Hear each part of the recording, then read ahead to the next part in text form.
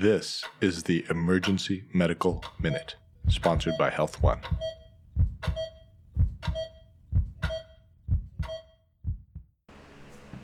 This is Ricky Dhaliwal, emergency medicine physician here at Swedish Medical Center in Denver, Colorado.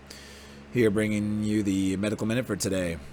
Today we're going to discuss VFib arrests, refractory VFib arrests specifically, and the consideration of using beta blockade as a last-ditch effort for patients where you are unable to return ROSC, specifically using Esmolol. We have been doing this at my training site, Hennepin County Medical Center, for quite some time, and actually there was a case series that was published regarding the findings of this.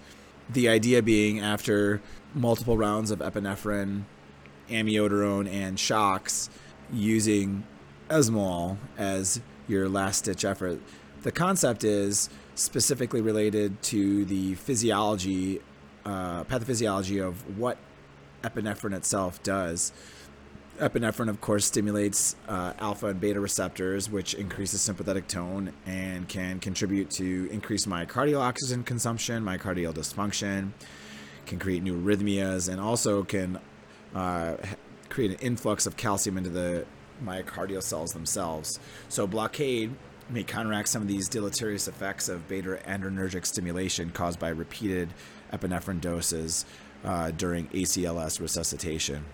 The Annals of Emergency Medicine published a meta-analysis which came out in the beginning of July, and it looked at all the previous observational studies that looked at this. Of course, there's not been any RCT trials, so the data isn't the best, but it seems that the outcomes that folks were having were actually quite positive.